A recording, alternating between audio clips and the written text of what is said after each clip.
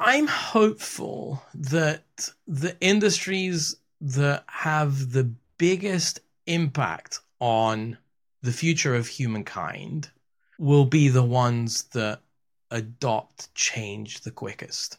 Almost everything that you can see with your eyes comes from either construction and engineering or manufacturing.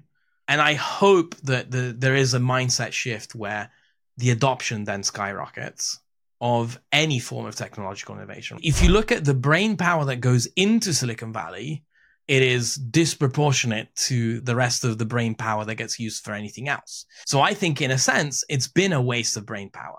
It's been a big economic powerhouse.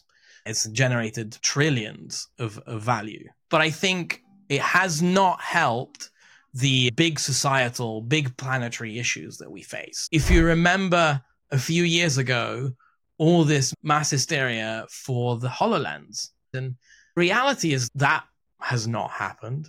I don't know of a single team that is using HoloLens or equivalent. And I think part of it is maybe because people don't want their eyes to be covered.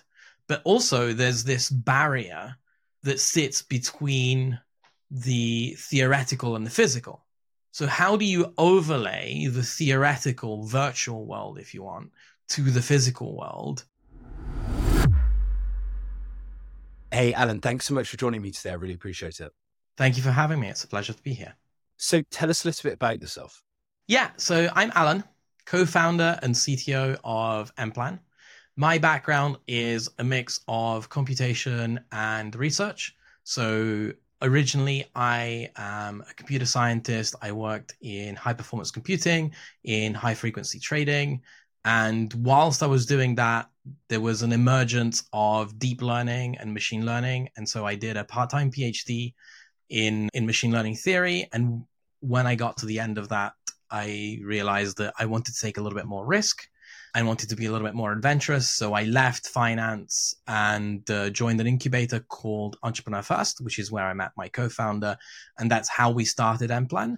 nPlan really was started to answer one of the very difficult questions about projects, which is, why is it that when you talk about a project, the general wisdom is that you should double the time and double the money? How does that happen? How does it unfold? How can we predict it? And how can we prevent it? That is obviously a very hairy, very gnarly question that if anybody knew how to solve, they would be trillionaires by now. So we decided that being the big question, we'd have to then iterate and find something that we could do. And so what we found very quickly that we could do is we could take construction schedules and make forecasts and projections on those and figure out what is going to happen to your project as it goes on by using, at the time, deep learning and machine learning to project those things in a probabilistic way. Obviously, the mission has evolved, and the company's been around for 6 years. We have evolved our mission. We have evolved our methodologies. We now describe ourselves more as an AI company. In the broader sense, we do a lot of other things that are not just predicting from schedule. And we operate still in, I would call it the project controls, risk, project management space. So massive space. So project controls. So a lot of folks listening will be very well familiar with that. When they think about it, it may not necessarily seem something that has evolved dramatically over the years. But as someone leading in the evolution of this space, would you mind giving folks a glimpse into what does the future of project controls look like? If you want to think about the future of project controls, maybe it's worth thinking about a little bit about the past of project controls as well. So I'm going to rewind a little bit before we move forward. And the past of project controls is very interesting, right? Because project controls is a component to broader project management, right? And it's that part of project management that thinks about reporting, progress, projection, cost estimation, planning. So a lot of the detail oriented and connecting the project management to what's happening on the ground. That's why it's called project controls, right? And it's less about the strategy of the project and more about the implementation of it. And it came out of necessity, I think, right? As time went on, projects have become more and more complex, right? Not necessarily bigger, but more and more complex. There are also bigger projects. But if you start thinking about all the big energy projects, think of Hinkley Point C or all the nuclear power stations that are being built around the world, those are big projects. And likewise, there's all sorts of other things, transportation, infrastructure, etc. Those start having so many interdependencies and so much complexity that you need dedicated teams and dedicated functions and disciplines to deal with that. So that's where project controls comes out. You would rarely see project controls as a separate function show up on a $2 million project, right? However, those components still exist, but they usually get incorporated into, usually there's one project manager that kind of does everything, and they do that as well, right? In a sense, project controls has grown a lot in the last 50 years in terms of the size of a project controls team within a project, right? And what I think is going to happen in the future is that project controls is going to gather more and more responsibility, right? Because that's what it's been doing. And that's where the inertia of this system is going. We're going to have more and more responsibility accumulated by project controls to look at more and more detail, but also lots and lots more complexity and aggregating it together. And in a sense, project controls also work very closely with things like PMOs and maybe sometimes hard to distinguish between the two and the function of the two. And so there'll be a lot more cooperation between the two, where then we can get views of what is happening. And one of the things that will improve, usually project controls right now operates on, if you're lucky, a monthly timeline, a monthly iterative cycle. We're going to see that cycle reduce itself dramatically. I'm not sure exactly what the timelines are going to look like. I would hope to see us go down to weekly, hopefully daily reporting in project controls, where you can actually see that level of granularity of how are things changing. Because otherwise you have enormous lags. And that's one of the problems that people complain about a lot in project controls now, which is where I think automation, software, and AI are going to be able to play a big part, is bringing those cycles dramatically down. I think one of the really interesting points that applies to the work that you do at nPlan and the world of project controls is a lot of attention in the marketplace, a lot of the attention from investors and the big newspapers and everything else often gets directed to the robots, the big visible examples of automation and AI. So a lot of the attention in the market often goes to that, bringing robots into Sellafield and whatever else. But actually, one of the most important functions of the world of construction is actually being able to deliver it. And yes, the single biggest hurdle to that all comes down to project controls. So it seems that all of these wild dreams that we have as humanity, whether it's improving the resilience of our water infrastructure network or move over to renewable energy, or whether it's the folks out in Saudi Arabia building the line, all of these massive big things that people think of and these big ambitions that we have, it all comes down to the simple principle of actually being able to deliver it as planned, which is where project controls comes in. So it's a really interesting and quite significant dependency that we have. So it's really important that we get it right. Absolutely. Absolutely. And there's a lot of nuance to what you just said as well, right? Because if we're thinking about the ability of delivering things as planned, a plan is really just that. It's a statement of intention, right? So project controls also has this added responsibility of being able to react when things inevitably don't go according to plan. Because at least if you look at, even physical theory, anything in the future has certain degrees of uncertainty. If you think about building something as big and complex as the line, as you mentioned, there's enormous amounts of uncertainty. So if you put enormous amounts of uncertainty next to a plan, you get to the conclusion that that plan is only a statement of intention and things are going to inevitably deviate one way or another. So then project controls really becomes necessary as a way of dealing with the unexpected and trying to keep things under control as everything changes. So we set at nPlan, we set the vision that we want the ambition of projects to no longer be limited by the risk appetite. Because in a sense, the decision to go ahead with a project or not, and usually this happens during a process of final investment decision in a lot of organizations, it comes down to maybe cost and timeline, but a lot of it is also the risk appetite of the organization to put that much on, pardon my pun, on the line, and with the uncertainty amounts attached to it, right? So there's, in final investment decisions, there's a lot of talks even about risk contingencies, which may be enormous in some cases, right? So if you put all of that together, then project controls becomes vital to being able to deliver on time and deliver on budget, whatever those things mean. But even when you don't, it becomes vital to be as good as you can, and being able to guarantee that the things that you're doing are the things that make you as good as you could be. And ultimately, if as a species we're not able to do that, we're going to end up self-limiting on the ambition of our projects, right? There are only a few people in the world who are really willing to risk their entire net worth on a single project.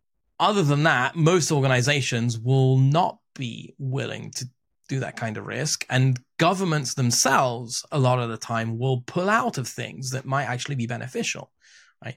I think a lot about the James Webb Space Telescope, which now is, without a shadow of a doubt, one of the best projects that we've built in the last few decades.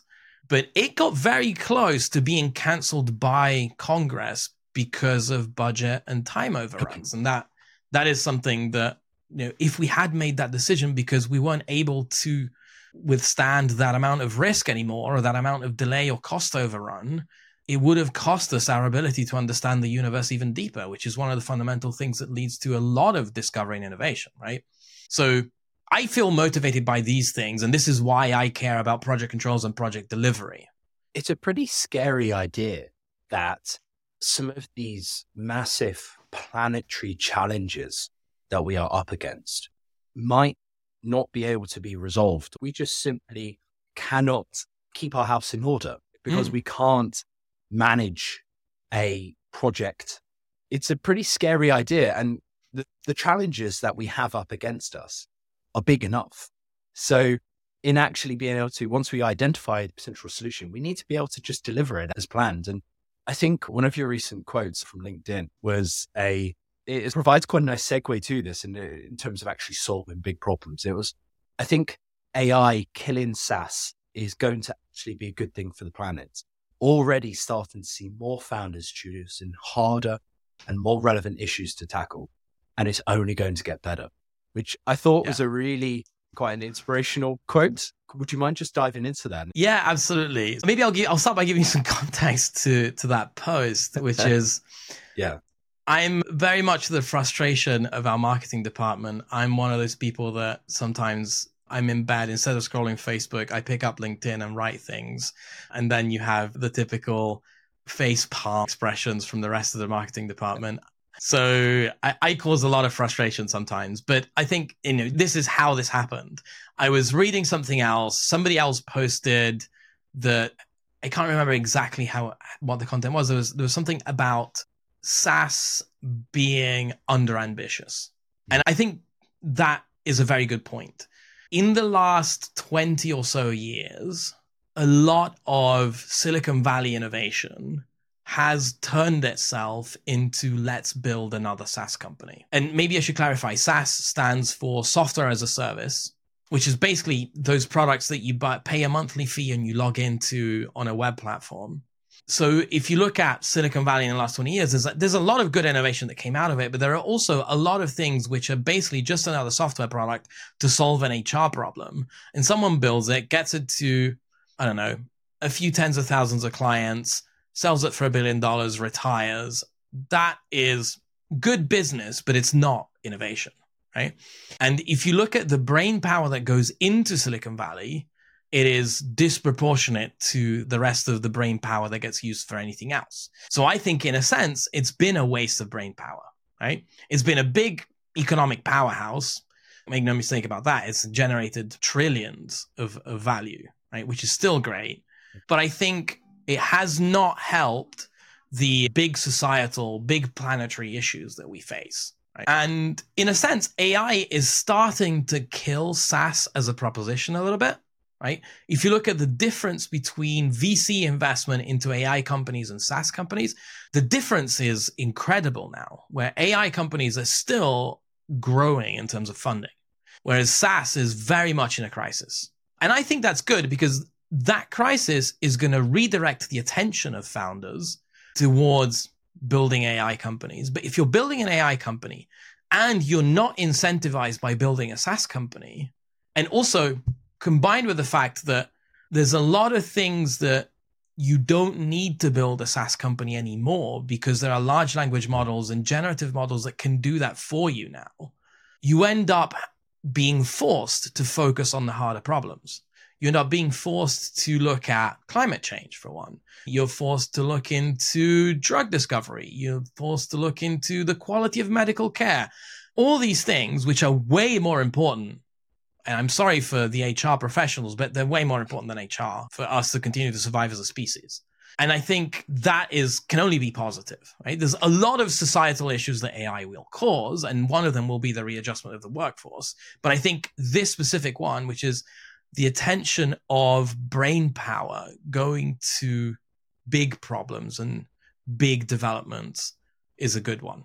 It reminds me of something I read a few years back, which was tongue in cheek, but it was that some of the greatest software engineers of our generation are stuck spending their time A/B testing the color of a new button on Facebook. It's just this big challenge that we have in terms of free up the brain power from the mindless software as a service solutions that have a bit of money and are stealing the attention, and directing it into actually solving meaningful challenges, which I think is actually quite a nice shift in the market at the minute, isn't it? Yeah. I'm very excited by what the next 5 years are going to bring, because we're going to see a lot of our big problems starting to have dents made into them, right? So look at what happened a few weeks ago.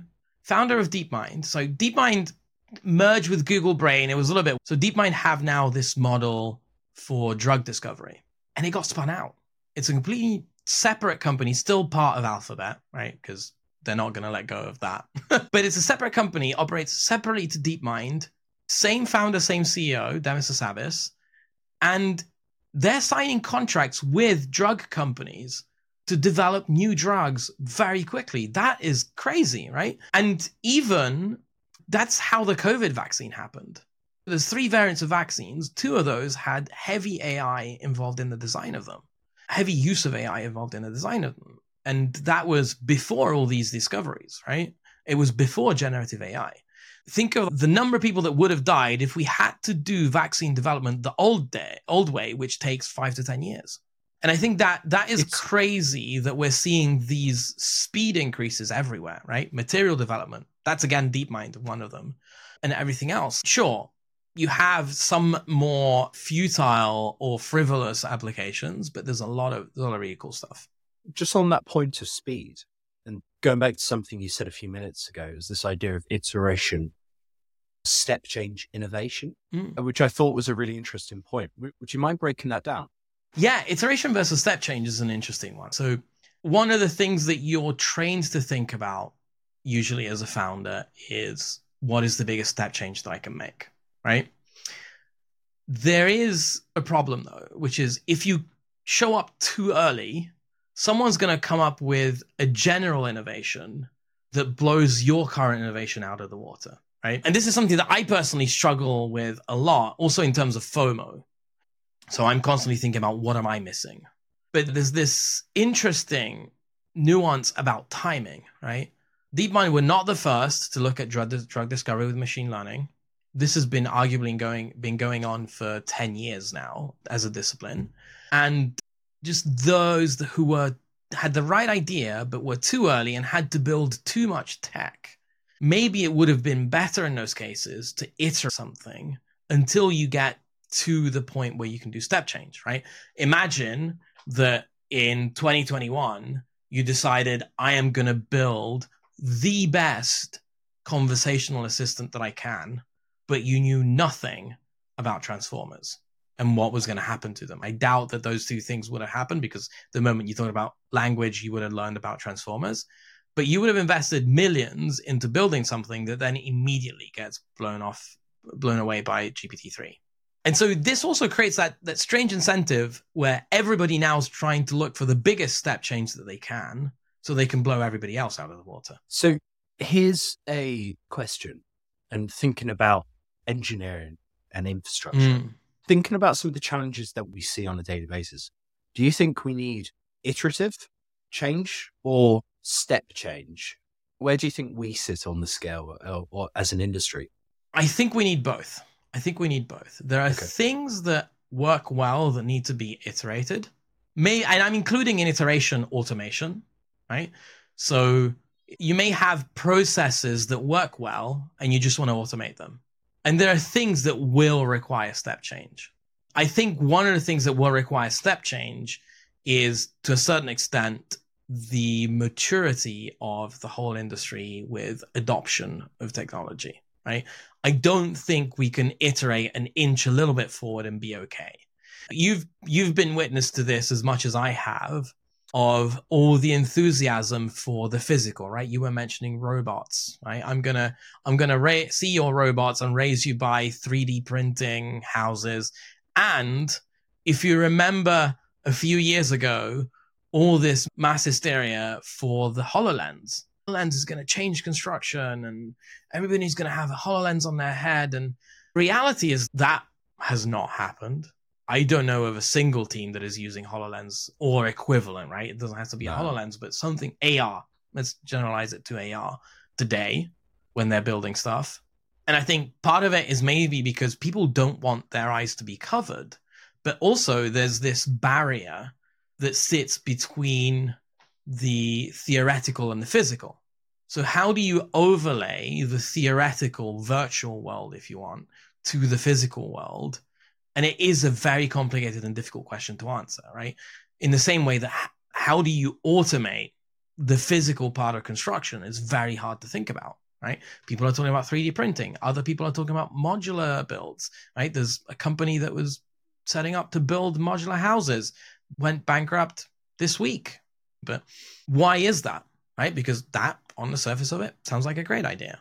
There was a LinkedIn thread recently about Katera. And you're in Canada right now. Katera was a Canadian company. They were going to apply all of the lean startup principles, bring everything in-house, take all the risk you can, go fast. And it exploded spectacularly a couple of years ago. And I think we need the step change in how we manage these things to allow the technological step changes to happen. And do you think that automation delivered through artificial intelligence will allow us to actually be able to make use of some of this new change and innovation that is just a little bit further ahead to us? I think so. It got outdated very quickly, but I wrote a piece which ended up on the Institution of Civil Engineering's blog about how AI can help engineering and projects. And at the time, I was talking about fast iteration. So if you can iterate things very quickly, then you're going to get to better outcomes. And this is part of what generative AI can help you do. In the same way that if you're writing a document and you don't have to type all the words, but you just have to be the director of the changes to the document, then you can move a lot quicker, right? I've sometimes likened it to what would you do if you had the power of 1,000 interns that worked instantly, right? That can help with the adoption of also the physical innovations, because you can de-risk the physical innovations by speeding up a lot of the rest of the loop, which then rebalances the risk appetite, right? Because we're back to risk appetite. Why is it that Modulus didn't have any clients except for Bristol City Council, I think it was? And obviously, I don't know anything about the internals of the company, but a lot of me thinks that it's down to the prospects that we're reaching out to not be willing to take that risk on a new company and a new method. If there was a way of de-risking it before you go in, so that you can make that decision with a clearer head and a clearer conscience, then a lot of these physical innovations are going to get a lot easier to adopt. And I think it's understanding the full process that is required and then working out which parts of that process are suitable for what type of accelerants. So one of the really great examples I see at the minute within the world of engineering is, and to call them out by name, is a company called Transcend. So Transcend do automated design for waste treatment assets. So Transcend, their Series B, they're backed by Autodesk. And what Transcend do, which is pretty exciting, is they automate the process design for waste treatment centers. So the approach to process design is very iterative. So you identify the process technology that is required for that waste treatment asset. And then you then go through a very iterative process to then iterate to find the optimal solution, which then meets the required outputs for that treatment asset. And what Transcend does is allows the engineer to input the required outputs, and then it will automate the process design, which I think is a very good example of where the industry needs to do more of. So it's identifying a specific part of a process and just automating it to the maximum opportunity. And then the engineer takes that output and then gets on with their day. It's a really great example of something that could be done by, say, to use your example, 1,000 interns, but actually it's been done by an artificial intelligence capability. But then at the end of the day, it's the engineer making the decision. It's the engineer that then takes that output, gets on with their day. Yeah, absolutely. And this also almost touches on policy as well, if you think about it, right? So would you let 1,000 interns make all the decisions, or do you need a responsible engineer? Some of it falls down to accountability, etc., but those things still exist, right? And this is a great example of how I think a lot of this stuff is going to improve. There's a company called Cadify, which is basically building a conversational interface CAD, right? Which is like engineering, but you could do it in lots of different places, right? You can do it in architecture as well, where you describe what you want to change for the component that you're designing. And instead of having to move all the points, do all the measurements, it does it for you. You're still the engineer in charge. You still decided to do that. It's just automated away most of the boring part. And you still have to know how that works. You still have to figure out what is the right decision for your component. But I think this is where we're going to see those changes now. Do you think the challenges within the industry around industry fragmentation and the vast supply chains that we depend on might create a bit of a blocker for some of these new accelerants? Yeah, they already do, right? I don't need to look anywhere else. If you look at my own company, there's a lot of blockers all over the place. And they're the blockers that you would suspect exist, right? Which is tensions between owner and contractor, tensions between general contractor and subcontractors, and informational barriers, and to a certain extent, procurement not being set up for things like this. So if you're selling innovation to a company that has existed for 200 years, that company is going to have a huge baggage of processes and systems and decision making that isn't equipped. That's not something that they're set up for most of the time. Some of them are. That is also a change that needs to happen. As someone who has actually made this happen, has actually overcome this hurdle on some pretty big clients, what's the secret that people need to know in terms of actually making stuff happen? The secret is that you need to find those that actually want to make it happen. And those people exist, right? You may have a lot of inertia as an organization, but any organization will have tons of people who are excited by the technological progress. So you need to find those. And usually all the product management books tell you to go find the early adopters, right? This is what you're doing, right? You find those people that are excited by the innovation, excited by the progress, want to get to the future as fast as possible. That's where the sales process is. You have to convince them that your version of the future is the one that they want, which is down to like, how good is your product and what are you doing?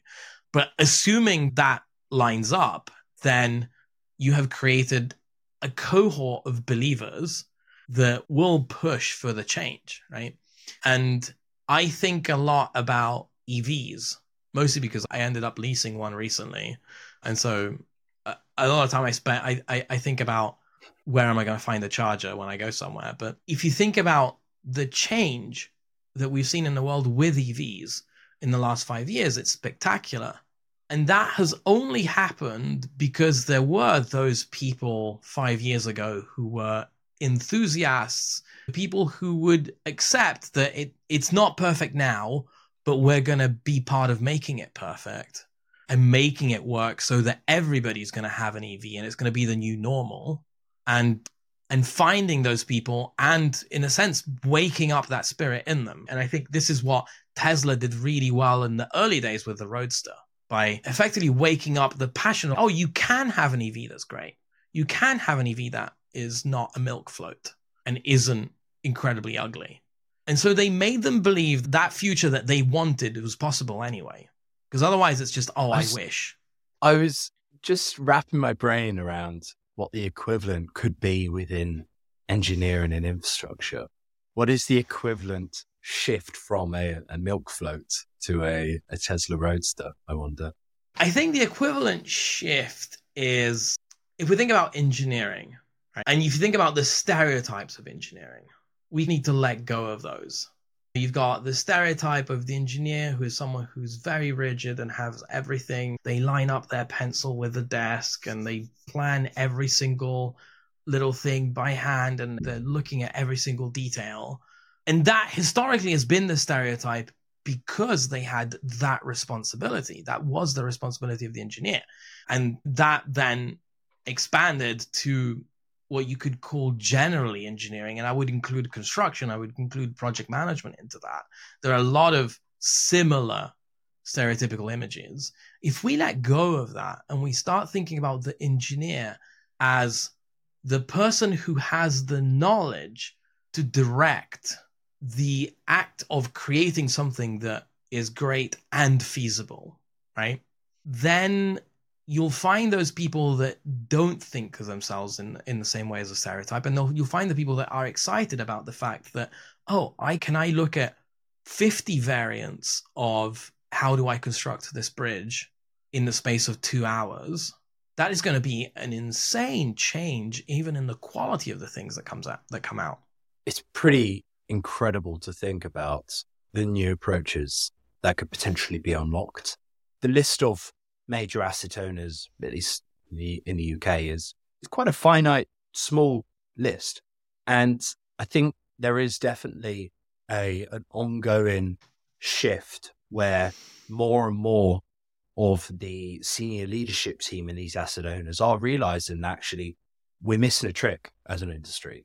There are capabilities that many other sectors that aren't too dissimilar, such as, say, manufacturing, have as their business as usual capabilities that for some reason we aren't making use of. And we need to overcome that. I do see an increase in shift and evolution and growth journey towards these new capabilities, which really brings me quite a lot of motivation for the types of challenges that we could then overcome. Because it's not an ambition point. It's not a capability point. It's almost more of a join in the dots type point, because we've got the brain power, we've got the availability and the understanding of challenges. It's now actually just a case of joining the dots to make it happen. Yeah. And we're an industry driven by case studies, in a sense, right? Everything that gets done or is planned to be done either creates a use case or refers to other use cases. So I think what we really need to do to inspire those and wake up those that have this fire in them is let's create the case studies, right? You create the first couple of case studies and people start referring to them and it self-propels afterwards. Right? It's difficult to create those case studies to begin with, but it's patience, hard work. If you look at manufacturing, like, you don't even need to think about the innovations of today. You can think about the innovations of 20 years ago, such as computational fluid dynamics, right? How much computational fluid dynamics gets used in the water industry today compared to the computational fluid dynamics used in manufacturing. Forget Formula One, which are the biggest users of computational fluid dynamics. Anything that goes into manufacturing that has a fluid that's moving will have some form of simulations of that kind. And there isn't a lot of that transfers over either. And I'm conscious that we're out of time. Oh, One yeah. last question to finish. What are you most hopeful for in the future? So I'm hopeful that the industries that have the biggest impact on the future of humankind will be the ones that adopt change the quickest. If you think about construction and engineering, almost everything that you can see with your eyes comes from either construction and engineering or manufacturing. And I hope that there is a mindset shift where the adoption then skyrockets of any form of technological innovation. I'm talking about culture changes, as well as medicine and I guess anything in between, like biotechnology, farming, everything that actually makes humanity long-term sustainable as well. And I hope that those industries are the ones that wake up the fastest. I knew it was a good question to finish on and that you'd give a brilliant answer. Thank you. Alan, thank you so much for your time. I really appreciate it. This conversation has been such a long time coming and it hasn't disappointed. I appreciate it. And I have enjoyed it so much. Thanks so much, Jack. Thank you.